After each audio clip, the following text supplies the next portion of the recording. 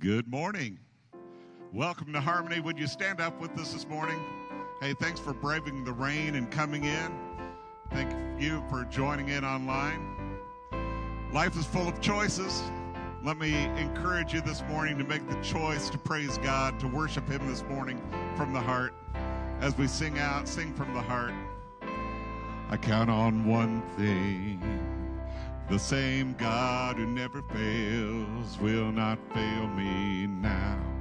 He won't fail me now in the waiting. Yolanda, the same God who never fails is working all things out. You're working all things out. Yes, I will sing for joy when it's heavy all my days. Yes, I will. All right, let's go back to the first verse here. Now that we have the words going, I don't know what happened there. Sing with me right here. I count on one thing. The same God that never fails will not fail me now. You won't fail me now in the waiting. The same God who's never late is working all things out. You're working all things out. Yes, I will lift you high in the lowest valley. Yes, I will bless your name. Yes, I will sing for joy when my heart is heavy all my days. Yes, I will.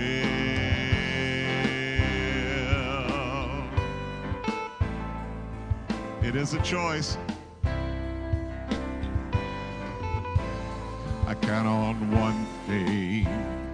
The same God that never fails will not fail me now. You won't fail me now in the waiting.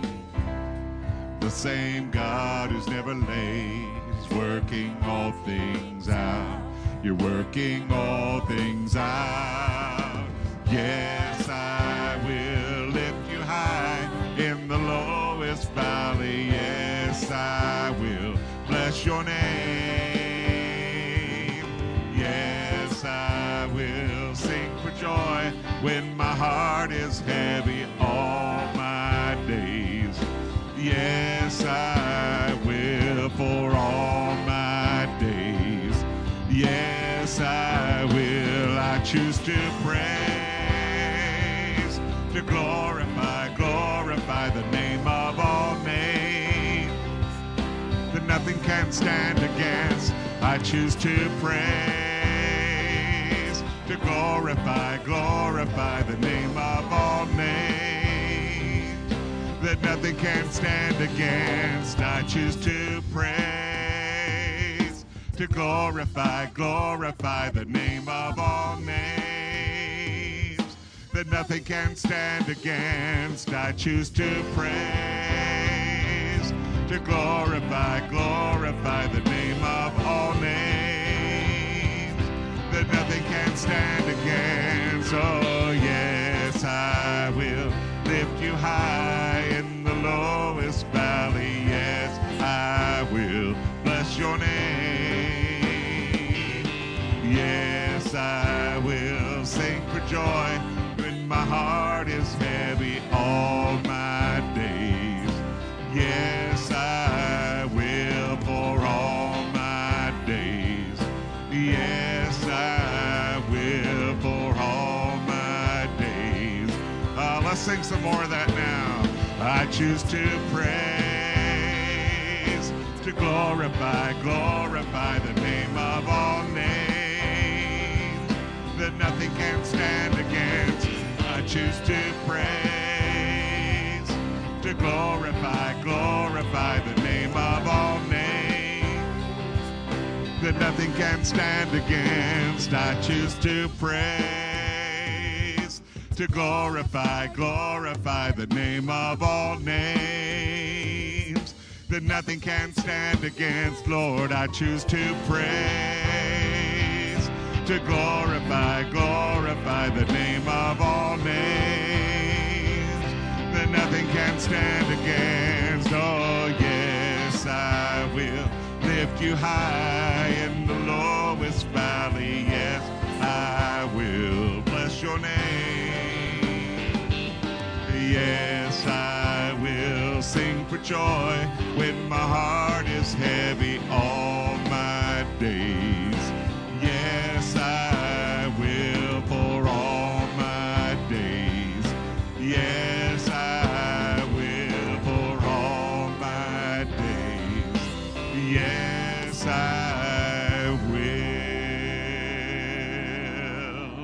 Good singing this morning. You may be seated. Well, good morning and welcome to Harmony. We want to thank you for joining with us in person or online. However you're gathering with us today, we say thank you for taking the time to let us be a part of your day and to celebrate who Jesus is together. We've got many opportunities taking place this week here at Harmony. Some things we want to remind you about. We have an outreach coming up at the Danville Park. It's a trunk or treat there. If you would like to help us with that, Nate Schaefer and a couple others are overseeing that. But you did an awesome job in providing candy for the event over at the Washington Township Park, and we thank you for that. If you would like to bring in more candy, you can bring in more candy for that outreach. Just have it here no later than Wednesday this week. Drop it off over at the office during the week, and anything that you could supply for that would be greatly appreciated and help make another awesome outreach during this season of the year. I want to thank all of those who have stepped up to help provide food for the Riggles family and just care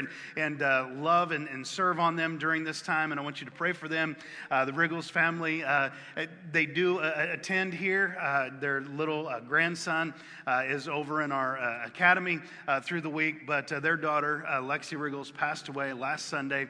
That funeral will be today. And I just want to ask you to pray for them, that God would just be with them and comfort and strengthen them during this time. But I want to thank you for stepping up and doing the things that you've done to make life a little bit better for them, a little more bearable during this time. I want to ask you to pray for Vicki Robinson.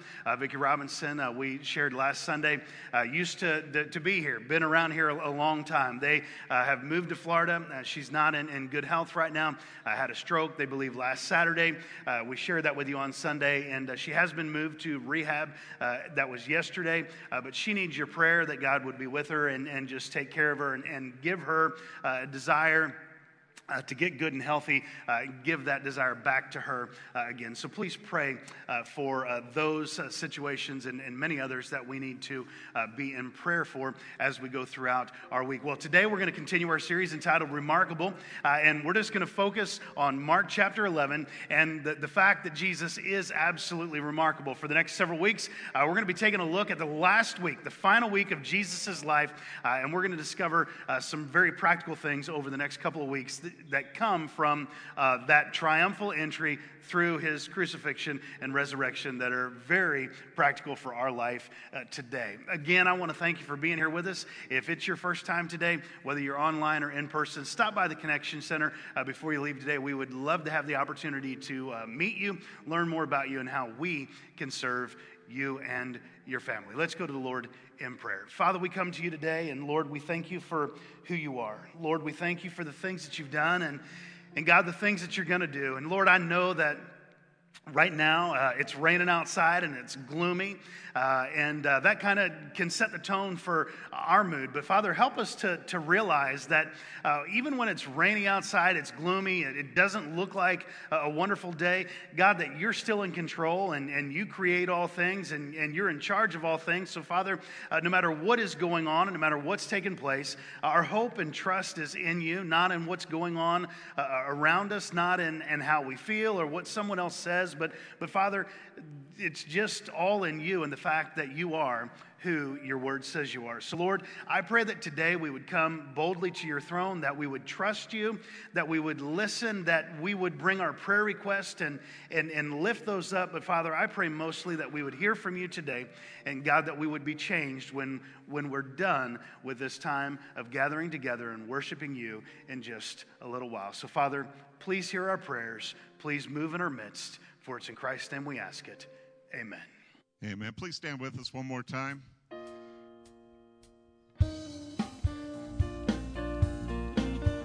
as we learn more about the life of Jesus, and especially this sermon this morning, it is amazing to me. His amazing grace reaches out to all of us.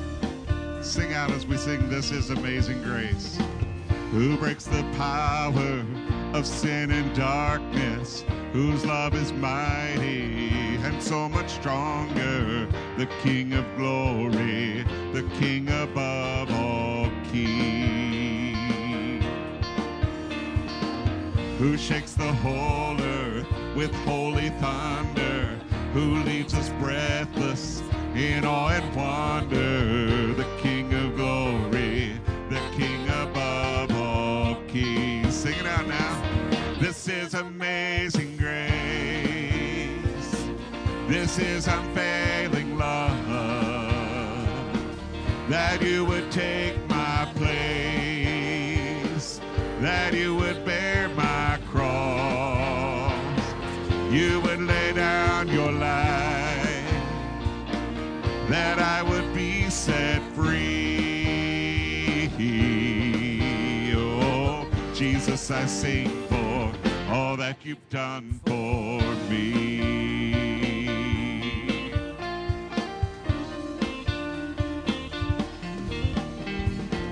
Who brings our chaos back into order, who makes the orphan a son and daughter, the King of glory, the King of glory, who rules the nations with truth and justice, shines like the stars in all of its brilliance, the King of glory, the King above all kings. This is amazing grace. This is unfailing love, that you would take my place, that you would bear my cross, you would lay down your life, that I would be set free. Oh, Jesus, I sing for all that you've done for me. He's worthy this morning. Praise his name. Worthy is the Lamb who was slain. Worthy is the King who conquered the grave. Worthy is the Lamb who was slain. Worthy is the King who conquered the grave. Worthy is the Lamb who was slain.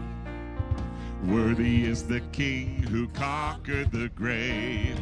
Worthy is the Lamb who was slain. Worthy, worthy, worthy. Oh, this is amazing grace. This is unfailing love, that you would take my place, that you would bear my cross, you would lay down your life, that I would be set free. Oh, Jesus, I sing for all that you've done for me. Oh, Jesus, I sing for all that you've done for me. And the things he does for us is he makes a way when there seems to be no way. He gives healing when there seems to be no hope. Friend, we just need to praise him this morning for what he does for us, what he does through us, and then what we can do for him. Think about the words of these songs, because he is a way maker. He's a promise keeper. He's light in the darkness. Let him shine through you this morning. As we sing from the heart. You are here, moving in our midst. I worship you. I worship you. You are here, working in this place. I worship you. I worship. Sing that verse one more time. You are here, moving in our midst. I worship you, Lord, I worship you. You are here, working in this place. I worship you, I worship you. You are waymaker, miracle worker, promise keeper, light in the darkness. My God, that is who you are. You are waymaker, miracle worker, promise keeper, light in the darkness. My God, that is who you are. You are here, touching every heart. I worship you, I worship you. You are here, you're healing every heart. I worship you, I worship you. You are here, you're turning lives around. I worship you, I worship you. You are here, mending every heart. I worship you, I worship you. You are waymaker, miracle worker, promise keeper, light in the darkness. My God, that is who you are. You are waymaker, miracle worker, promise keeper, light in the darkness. My God, that is who you are. That is who you are. That is who you are. That is who you are. That is who you are. Even when I don't feel it, you're working. Even when I don't feel it, you're working. You never stop working. You never stop working. Even when I don't see it, you're working. Even when I don't feel it, you're working. You never stop working. You never stop working. Even when I don't see it, you're working. Even when I don't feel it, you're working. You never stop working. You never stop working. Even when I don't see it, you're working. Even when I don't feel it, you're working. You never stop working. You never stop.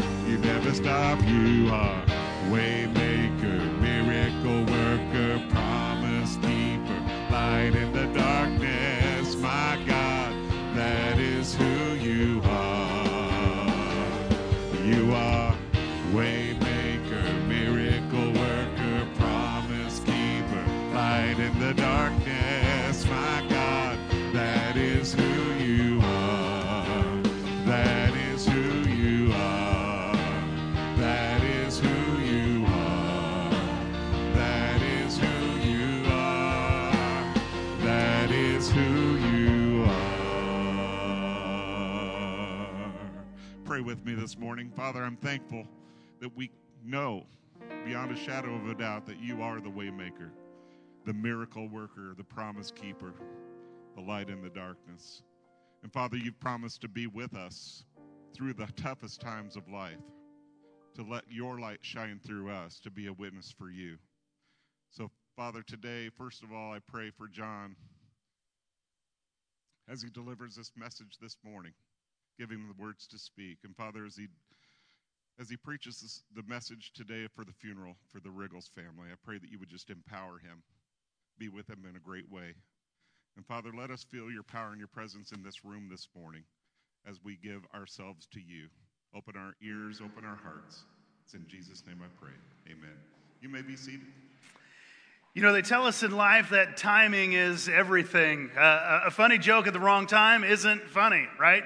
I mean, that's just the way it works. When you try and find that word and you think it's a good word and maybe it's a time to speak it, but then you find out it's really not, you realize that timing it does make a difference. You know, when you know you have that right someone, that right girl, you had your eye on her for a while and you think, you know what, I finally got the nerve to ask, and then you ask and she says yes, and you date for a while, then you search for the perfect timing and the way to get her to say not just yes, but I do. I mean, timing is really perfect. In fact, it took me like 5.5 years to get to that timing, to find that moment. I kept getting the hurry up, but you want the timing to be right. You want the scenario and setting to be right. And here's a reality. Timing is everything in many of the routine aspects of life, but it's definitely everything when it comes to our relationship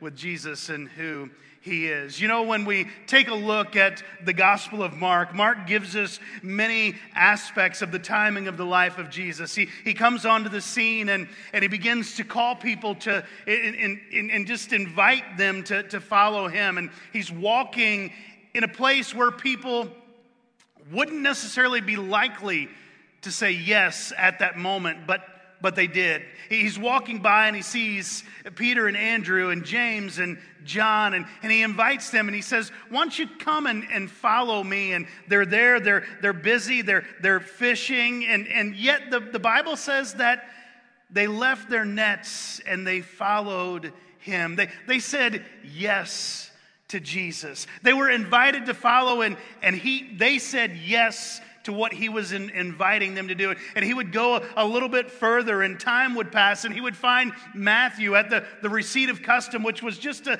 tax collection booth. And he would say, Matthew, do you want to come and follow me? And Matthew said yes. And we go throughout, and we see the timing that lines up with Mark and Luke and John and Matthew and in the Gospels, and how certain things just kind of stand out and jump out at a time or a place in someone's life. Yet we see over and over that timing is everything. We see, according to Luke and Matthew, that Jesus had been to Jerusalem before. Yet in Mark chapter 11, we're going to see that timing is everything, because he had been to Jerusalem on several occasions before, but on this occasion, the stage is set. It's now Passover week, and if it was in today's terms and what people would be getting ready for, it would be a level orange threat, right? I mean, that's what it would be, an advisory, because scholars tell us that Jerusalem was absolutely packed to the hilt, that the population would swell to 1 million plus people during this week, during the time which Jesus would ride in to Jerusalem. And as we open up Mark chapter 11 and verse number 1, we're going to discover that timing is everything in the life of Jesus and what he was up to, because now he's ready to do some absolutely incredible things. In fact, we're going to discover the very thing that they had been invited for back in Mark chapter 1 and those early chapters. Now we're going to see unfold. And Jesus is going to be able to say, look, I invited you not just to invite you, but I've invited you because now I'm going to send you. So today we're talking about the timing of Jesus and how we're invited and how we are sent. In Mark chapter 11 and verse number 1, here's what we read from Mark's perspective as he begins to let the life of Jesus unfold. It says, now, when they drew near Jerusalem to Bethphage and Bethany at the Mount of Olives, he sent 2 of his disciples. I want you to just remember those 2 words, he sent. He sent 2 of his disciples that at some point in time he had invited. That's going to be pretty important as we circle back to it in just a moment. But if you have your Bible or something with your Bible on it and you can highlight or underline, I would encourage you to do that, because it's really easy for us to read over 2 simple words like he sent and think, man, there's really nothing to it. But the reality is this, there's everything to it. He sent 2 of his disciples and he said to them, go into the village opposite you, and as soon as you have entered it, you will find a colt tied on which no one is set. Loose it and bring it. And if anyone says to you, why are you doing this? Say, the Lord has need of it, and immediately he will send it here. So they went their way and found the colt tied by the door outside on the street, and they loosed it. But some of those who stood there said to them, what are you doing loosing the colt? And they spoke to them just as Jesus had commanded, so they let him go. Isn't it amazing that Jesus knows what's ahead of us? I mean, you read through the Word of God over and over and over. He knows what they needed to look for. He knows exactly what we need to look for. Yet how many times do we just kind of ignore some of those things along the way, and we wonder whether he's really in control. We wonder whether he knows what's best. We wonder whether he knows what's ahead for us. We see it unfold. It says in verse number 7, then they brought the colt to Jesus and threw their clothes on it. And he sat on it. And many spread their clothes on the road, and others cut down leafy branches from the trees and spread them on the road. Then those who went out before and those who followed cry out, saying, Hosanna, blessed is he who comes in the name of the Lord. Blessed is the kingdom of our father David that comes in the name of the Lord. Hosanna in the highest. And Jesus went into Jerusalem and into the temple. So when he had looked around at all things, as the hour was already late, he went out to Bethany with the 12. Let's pray. Father, we come to you today and we thank you for who you are, and we thank you for all that you've done. And God, today we look at these verses and we look at much more of Mark chapter 11. And God, I believe that there are practical things and truths in this passage for our life today that we desperately need. So Father, I ask that you would help us to see them. And I ask that you would help us to be changed by them and to live them as we talk about them for the next few moments. For it's in Christ's name we ask it. Amen.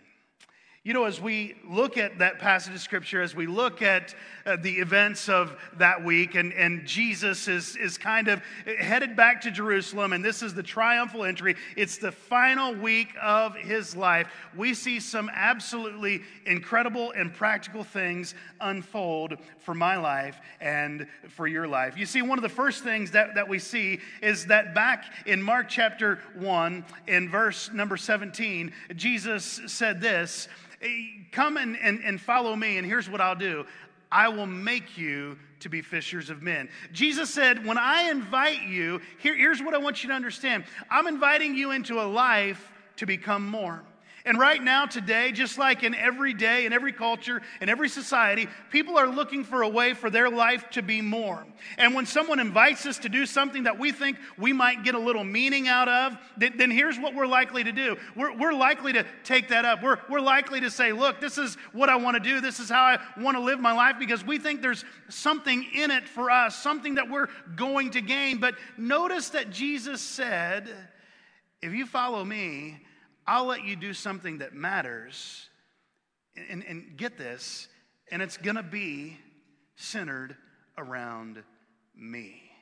Do you know what one of the struggles that we have in this life is? We're searching for more, and we want more, but most of the time we focus on the more that's about us rather than the more that's really about him. And then we wonder why we're still left searching and wanting for more. Jesus says, I'm about to invite you into a life where you can live it for me, where you can use your talents and abilities for me, just as you are, just like you are, and I'll help you become the more that you want to be. And here's the amazing thing, is you're going to get to help other people find that same more that you're looking for, only it's found in me. You see, here's what happens in Mark chapter 11. As we begin to read and see it unfold, Jesus invited the 12, the two that are mentioned in Mark 11. He invited them to send. You see, Jesus never invites us just to come and hang out with him. Jesus has a purpose for us. So what does that mean? He said, I want you to come to me so that you can follow me. And then in verse number 1 of Mark chapter 11, he says, here's what I want you to do. I want you to go. And the Bible says he sent them. He said, I have something for you to do. I have a place for you to go. Well, what does it mean to be sent? Well, when we look at what he says in verse number 11, he sent 2 of his disciples, and he said unto them, go into the village. He invited us to send us. One of the things that we understand from this passage of Scripture is this. We're invited to be sent, but that requires obedience on our part. You see, there's not a person that's a Christ follower that Christ is not sending out. He sent every one of us with the Great Commission. Somebody says, what is the Great Commission? Startling statistic, it says that 73% of evangelical churchgoers don't know what the Great Commission is. We're making it our goal and purpose to offset that number, at least among those that we can influence. The Great Commission says, look, we come unto Jesus so that we can go and help other people follow him. The Great Commission is where you and I that are followers of Christ go out and tell a lost and hurting world where we work, live, play, shop, whatever life experience might be, and we tell other people about Jesus, his death, his burial, his resurrection, his life-changing power. That's what the Great Commission is. It wasn't given to an institution, it was given to people. It was given to Christ followers, you and me. If you're a Christ follower today, he's telling us, go. He's telling us there's a message that you need to deliver. What is that message? When we begin to look at this passage of Scripture, he said, look, here's what I want you to do. I want you to go with a purpose. The purpose was to bring back that colt, because he had a job to do. He had a mission to fulfill. But here's what he said. He said, if anybody asks, here's what I want you to tell them. The Lord has need of you. Wouldn't it be absolutely incredible if we as Christ followers just began to understand that people that are around us, the Lord has need of them?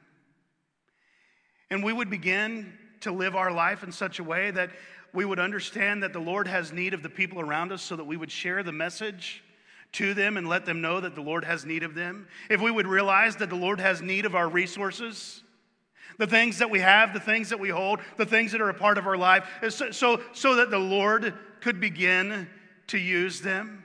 You see, in this day and age, there wasn't a whole lot of use for a colt, a donkey that one had never ridden. Yet here's what's going to happen. Jesus is going to go, and he's going to deliver a message himself as he's riding in to Jerusalem on that borrowed colt, that borrowed donkey that's never been ridden. He's going to say, look, I can take something that's untrained, and when it's under my authority and my control, I can do something amazing with it.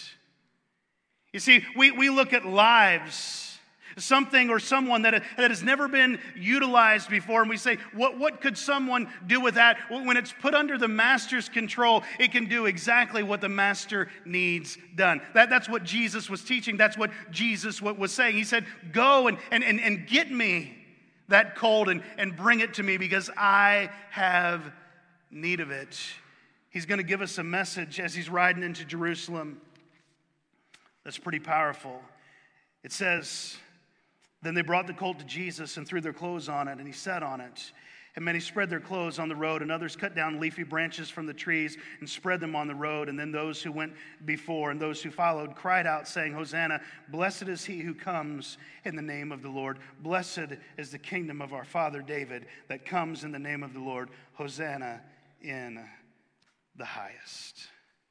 When you look at Jesus and all that he's doing, as he rides in to Jerusalem on that day, a lot of people didn't understand it. They didn't get it. Even his closest followers always wanted Jesus to kind of overthrow things and to say, look, we want you to set up some things right now to make our life easier and better.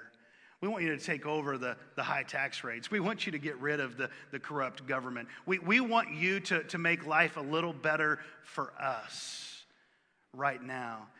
Jesus came riding in to Jerusalem on a borrowed donkey because after the lineage of David, and in David's day, when a king rode in to a city on a donkey, it was a sign of peace. It was a sign of humility. They weren't there to declare war. They were there to deliver a message.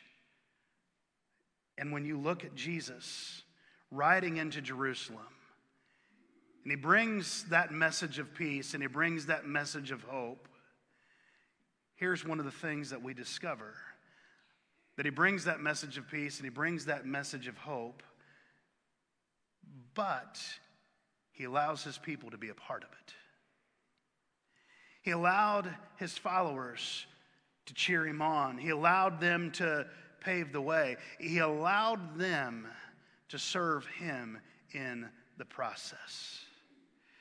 And today, Jesus has a message that needs to get to a world that is hurting, to a world that seems hopeless and helpless, to a world that is looking for an answer, and they're willing to crown about anything or anyone as their king or their leader so that they can find hope. Look around. It happens all the time. And Jesus rides in on a borrowed donkey. And he says, look, I'm coming. And I'm here to bring a message of peace. Not peace to society, but peace to your soul. Not peace that just helps you get along better, but peace that comforts you when the storms of life are beating up on you in a way that you could never imagine. He's coming to give peace between you and God. He's coming to give peace for your sin and to become your Savior. We look at who Jesus is and all that he offers in that passage of Scripture, and we discover that Jesus invited his disciples to send them on a mission and a purpose, and he begins to reveal what that is during this week. He begins to show them, look, here's what I am about. I'm doing something that is bigger than the moment. And here's what the Scripture says. It says that he's come to bring a message of humility and peace. But then you notice it says he went to a place. In verse number 11, it says, and Jesus went into Jerusalem and into the temple. So when he had looked around at all things, as the hour was already late, he went out to Bethany with the 12. You notice the Bible says that he went to the temple and he looked around. That doesn't seem like it's that significant, but let's move down through some more of the Scripture. In verse number 12, here's what it says. Verse number 12, it says this, now the next day when they had come out from Bethany, it says he was hungry, and seeing from afar a fig tree having leaves, he went to see if perhaps he would find something on it. When he came to it, he found nothing but leaves, for it was not the season of figs. In response, Jesus said to it, let no one eat fruit from you ever again, and his disciples heard it. You see, Jesus had invited them to send, but all the while he goes into the temple. It's late. Then he leaves the temple, and the next day he comes and he sees this picture of a fig tree with leaves on it. And here's what happens. Jesus goes to the fig tree and he thinks, man, I'll get a fig. And when he gets there, there is nothing. And he looks at it and he says, wow, you'll never produce another fig again. Did you know what this passage of Scripture tells us? It tells us a lot of things, but it's something that we need to look at in a very practical way and understand this, that we're invited to produce.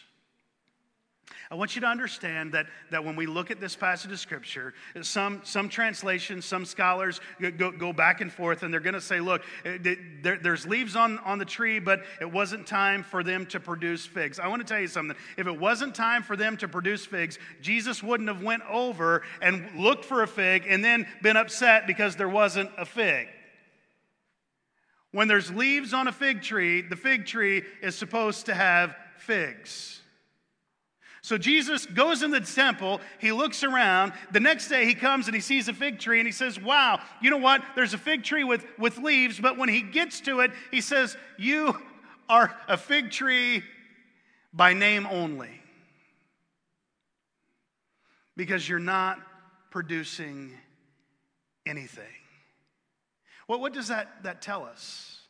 It tells us in the day of Jesus, and as in our day, that there's a lot of people who are invited, and a lot of people accept the invitation, and they say, look, I really would like to follow you, Jesus, but here's what happens. Somewhere along the line, we really don't produce anything.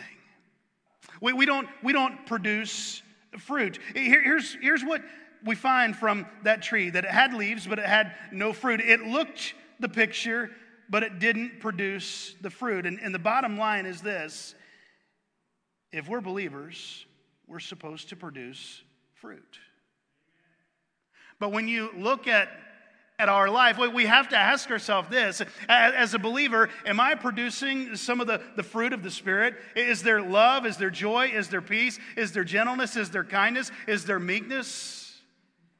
Is there long suffering, which is just patience, willing to forbear? When we look at this passage of Scripture, keep this in mind. He's riding into Jerusalem, the capital of Israel, the place of where people are supposed to be centered on God and worship God. And people will acknowledge God, but they deny the power of who He really is.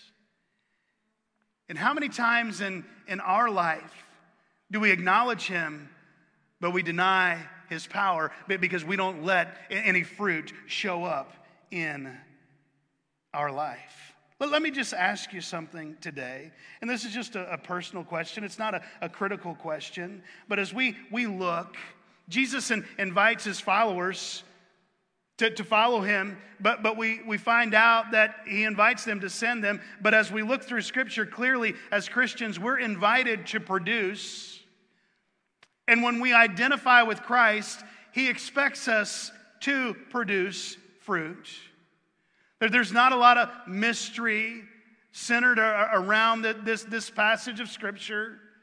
Jesus tells us, in reality, if we're a Christian and we're claiming to be a Christian, then there needs to be some fruit that is produced. And here's the reality. When we're a Christ follower and there's not fruit that's produced in our life, we need to check and make certain that we are a Christ follower, right? We need to make sure that we really know Him. And then we need to find out what's taking place that's holding up the fruit production. What's in the way that's keeping us from doing that? And Paul tells us in Galatians, the fruit of the Spirit. You know, many times we don't have love, joy, peace, patience, gentleness in our life because we're not letting the Holy Spirit do what He wants to do in our life. We live at a pace where we're hurried and worried about anything and everything, and we don't take the time. We don't take the time to allow that fruit to live and dwell and thrive and grow in our life. But Jesus does something after that that's extremely important, and we move quickly through it. In verse number 15, it says, "So they came to Jerusalem.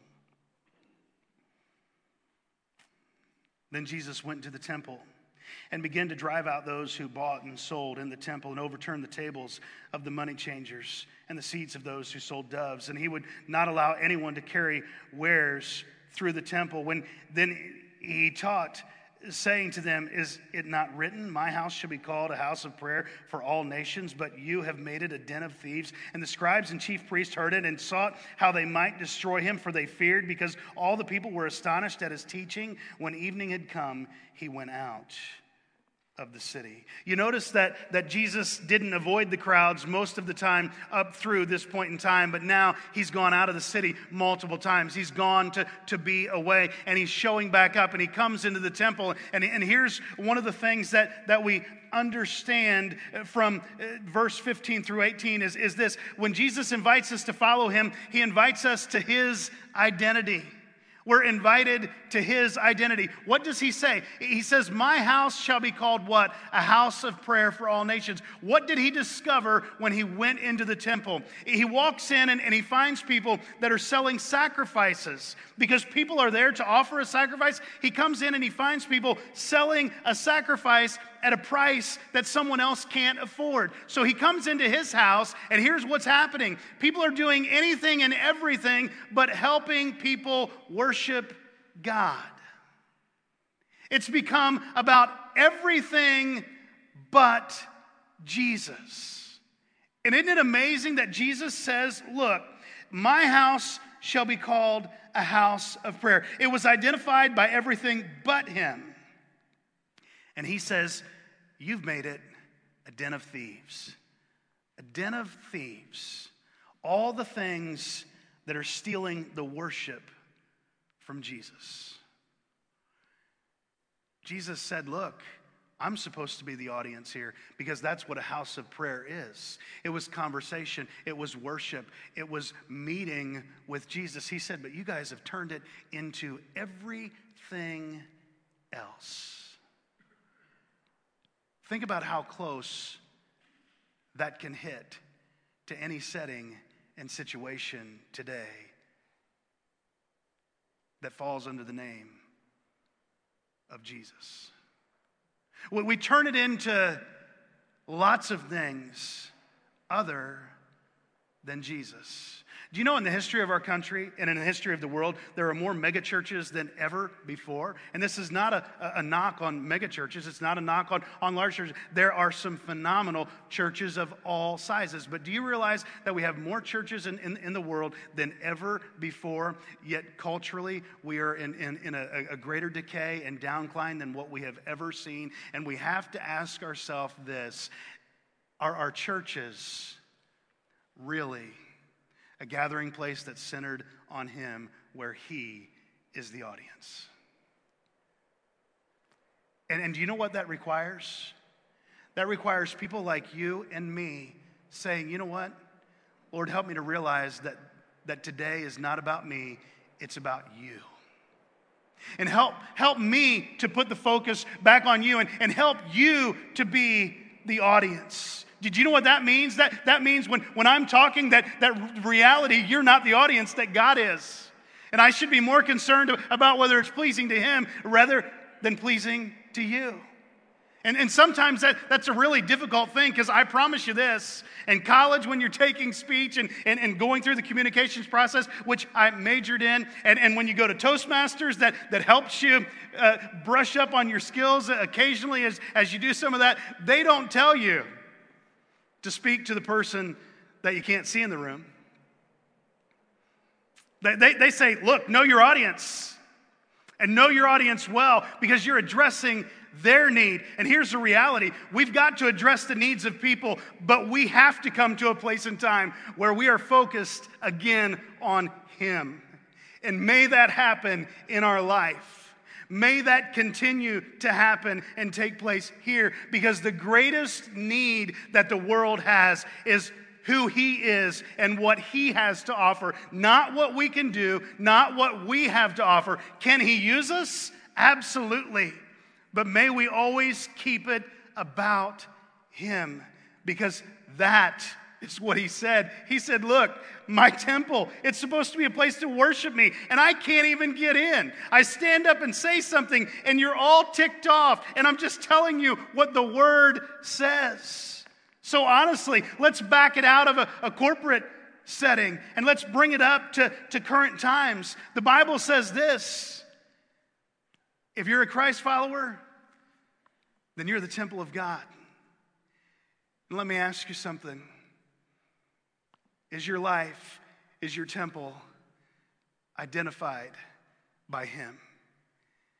Is he the center of your life. Because that's what it comes down to. It comes down to we're invited to be his temple. We're invited to have his identity.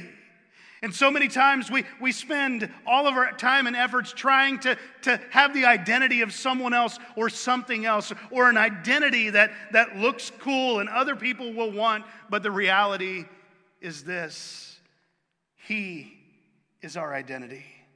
So he moves from invited to identity to this.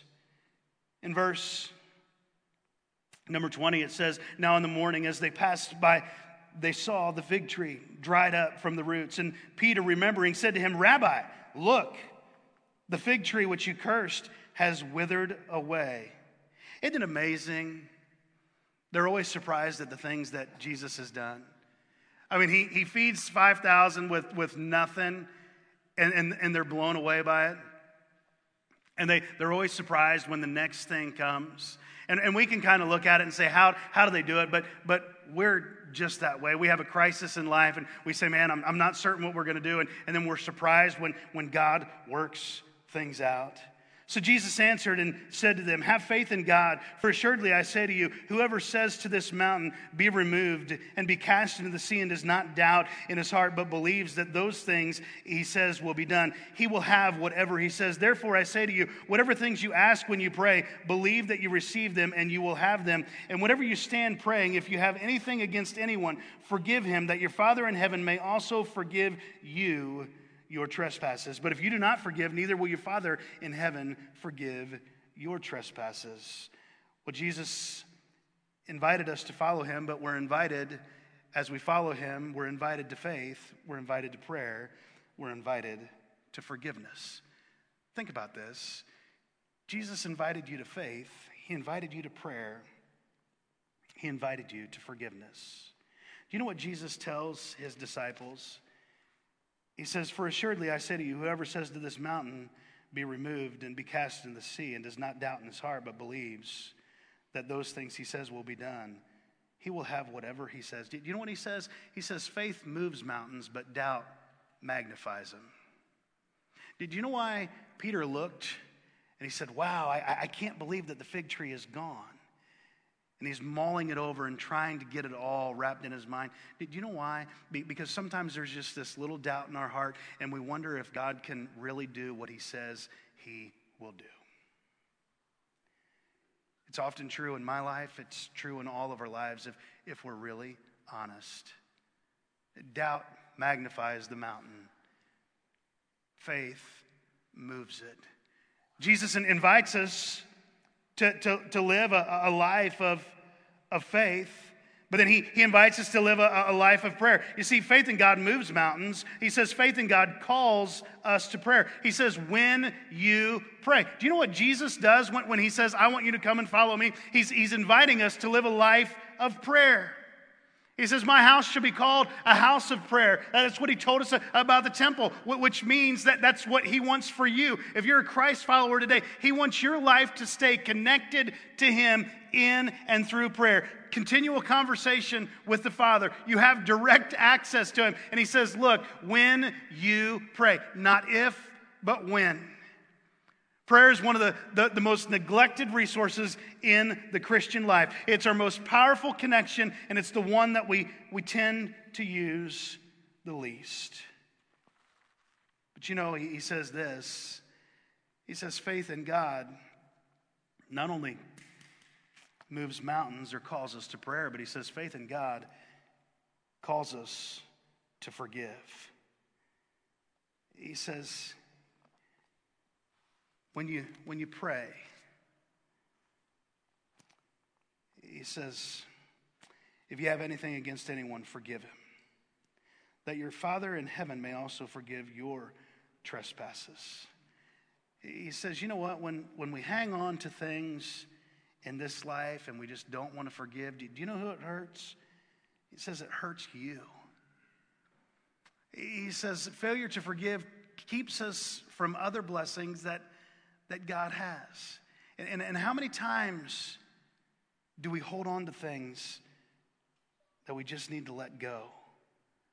He says faith not only calls on me, but faith, it operates with a forgiveness principle. Well, as things unfold and go a little further, in verse number 27, it says this: Then they came again to Jerusalem. And as he was walking in the temple, the chief priests, the scribes, and the elders came to him, and they said to him, "By what authority are you doing these things? And who gave you this authority to do these things?" But Jesus answered and said to them, "I also will ask you one question, then answer me. And I will tell you by what authority I do these things. The baptism of John, was it from heaven or from men? Answer me." And they reasoned among themselves, saying, "If we say from heaven, he will say, 'Why then did you not believe him?' But if we say from men," then they feared the people, for all counted John to have been a prophet indeed.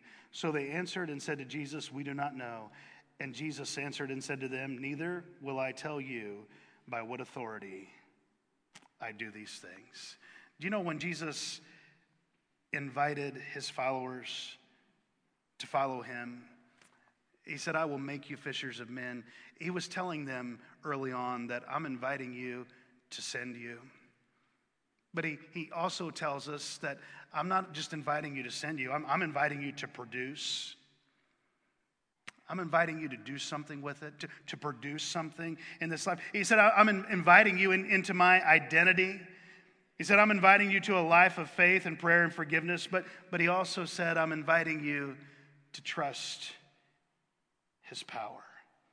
Do you know what verse 27 through 33 tell us? That they were invited to trust his power. They came and they said, "By what authority, by what power are you doing these things?" And Jesus responds with a question himself. And here's the tragedy. They feared men's power or authority more than God. So they didn't respond. They knew that something was different about John, and they knew something was different about Jesus, yet they failed to respond because they feared the authority of man and those around them more than the authority of God. Do you know what Jesus was saying? Jesus was saying, "Scribes and Pharisees, you guys claim to know me, but you won't recognize my power over your life. You claim to know the Father, yet you won't recognize his authority that he wants to have in your daily life." Jesus was saying, you're invited to trust me. You're invited to trust my authority. You're invited to just come and put your life under me. And you know what will happen? Your life will be far greater than what you could ever imagine. You see, when we look at the first few moments of the week that marks the final week of the life of Jesus, we find that Jesus invited them to send. Jesus was inviting people to produce and letting everyone around that could see it to see that and grasp that. He's inviting people to live a life of prayer, a life of faith, a life of forgiveness. He's inviting us today to put our life under his authority. The question is this: do we want God's authority in our life more than we want what other people think, what other people might say, what other people might do? You see, as we look at the remarkable story of Jesus and we see how it unfolds, Jesus was inviting his disciples not just to follow him, but to come into his life. And the question today is this: have you accepted his invitation to follow him? And are you allowing him to send you? Are you producing something for him? Are you taking on his identity? Are you living a life that produces, and a life that's driven by faith and prayer and forgiveness? And are you living under his direction and his authority?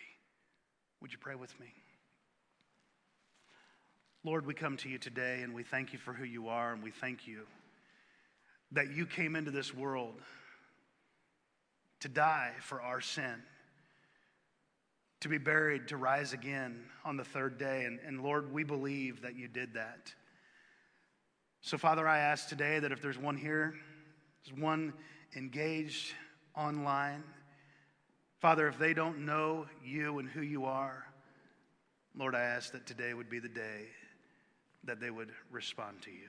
Father, many today do know you. And Lord, I pray that you would help this be a moment where we would take a time for some self-reflection and make certain that our life is producing, to look at our life of faith and prayer and forgiveness. And Father, to look and honestly ask ourselves, are we putting our life under your authority? Are we looking around to see what everybody else is doing? Help us, we pray. With heads bowed and eyes closed, maybe you're here today, you're listening online, and you would say, look, I'm not 100% certain that I know Christ as my Savior. I believe the best to know how that Jesus died, that he was buried, and that he rose again. And I believe that I'm a sinner, but I'm not certain that I've ever been saved, that I've ever experienced the forgiveness of Jesus. If that's you today, here's what I would encourage you to do right here, right now. Just acknowledge through a simple prayer that says, Jesus, I believe that I'm a sinner and I need a Savior, and I believe that you died, that you were buried, and that you rose again. Lord, I want to know you as my Savior. So Jesus, I'm asking you to forgive me of my sins and to be my Savior. If you'll do that, he'll do what he says, because he says whoever calls on the name of the Lord will be saved. Today, if you don't know him, but you would like to, right where you are, just say, Jesus, I'm a sinner and I need a Savior, and I believe that you are who you say you are, so please be my Savior. Maybe you're here today and you would say, John, I know Christ is my Savior, but there's some other things that we talked about today, or maybe some things that we didn't talk about today that I need some prayer with and for. If that's you, just slip your hand up today. I want to be able to pray with you, for you. As we take a moment and we close in prayer, I just want to encourage you to talk to the Lord as I pray about some of the things that you might need to talk to him about today. Ask him for his help, his guidance, his work in your life. Father, please hear our prayers today. Lord, I ask, Father, that you would work in a way that only you can. God, that you would give us guidance and direction. Father, that you would help us to live our life for you. And Father, that our life would be honoring to you, that it would be identified to you and by you and about you. God, I pray that you would help us to go and share with our neighbors and our friends, our family, that we are sent by you, and that we would carry that message that you've given us. Lord, I ask you to be with us today and meet the deepest need in each and every life. For it's in Christ's name we ask it. Amen. I want to thank you for being a part of Harmony at Home and allowing us to share hope with you. You know, when we think about the love of Jesus, it's absolutely amazing to stop and realize that he gave his life for you and for me. And all we have to do is simply put our faith and trust in his death, his burial, and his resurrection. And that changes us for all eternity. Today, if you've never invited Jesus to forgive you of your sins and to be your personal Savior, I want to encourage you to do that right now. It's as simple as admitting that your life is not perfect, admitting that you've sinned, that you've missed God's mark of perfection, and putting your faith and trust in his Son, Jesus Christ. You see, Jesus is God's love in action, and he demonstrated his love for you and for me by going to the cross, by being buried, and by rising again on the third day. And today, if you'd like to invite him to forgive you of your sins and to be your Savior, I would encourage you right where you are just to simply say, Jesus, I know that I'm a sinner and I'm asking you to forgive me of my sins and to be my Savior. And He will do it. If you've made that decision today, please let us know. Please reach out to us. We would love the opportunity to help you learn more about who Jesus is and the incredible plan that He has for your life. If you are a part of the Harmony family, you're a part of our Harmony online community and our online campus, I want to thank you for joining us as well. And I want to invite you to start regathering with us in person if you would like to do so.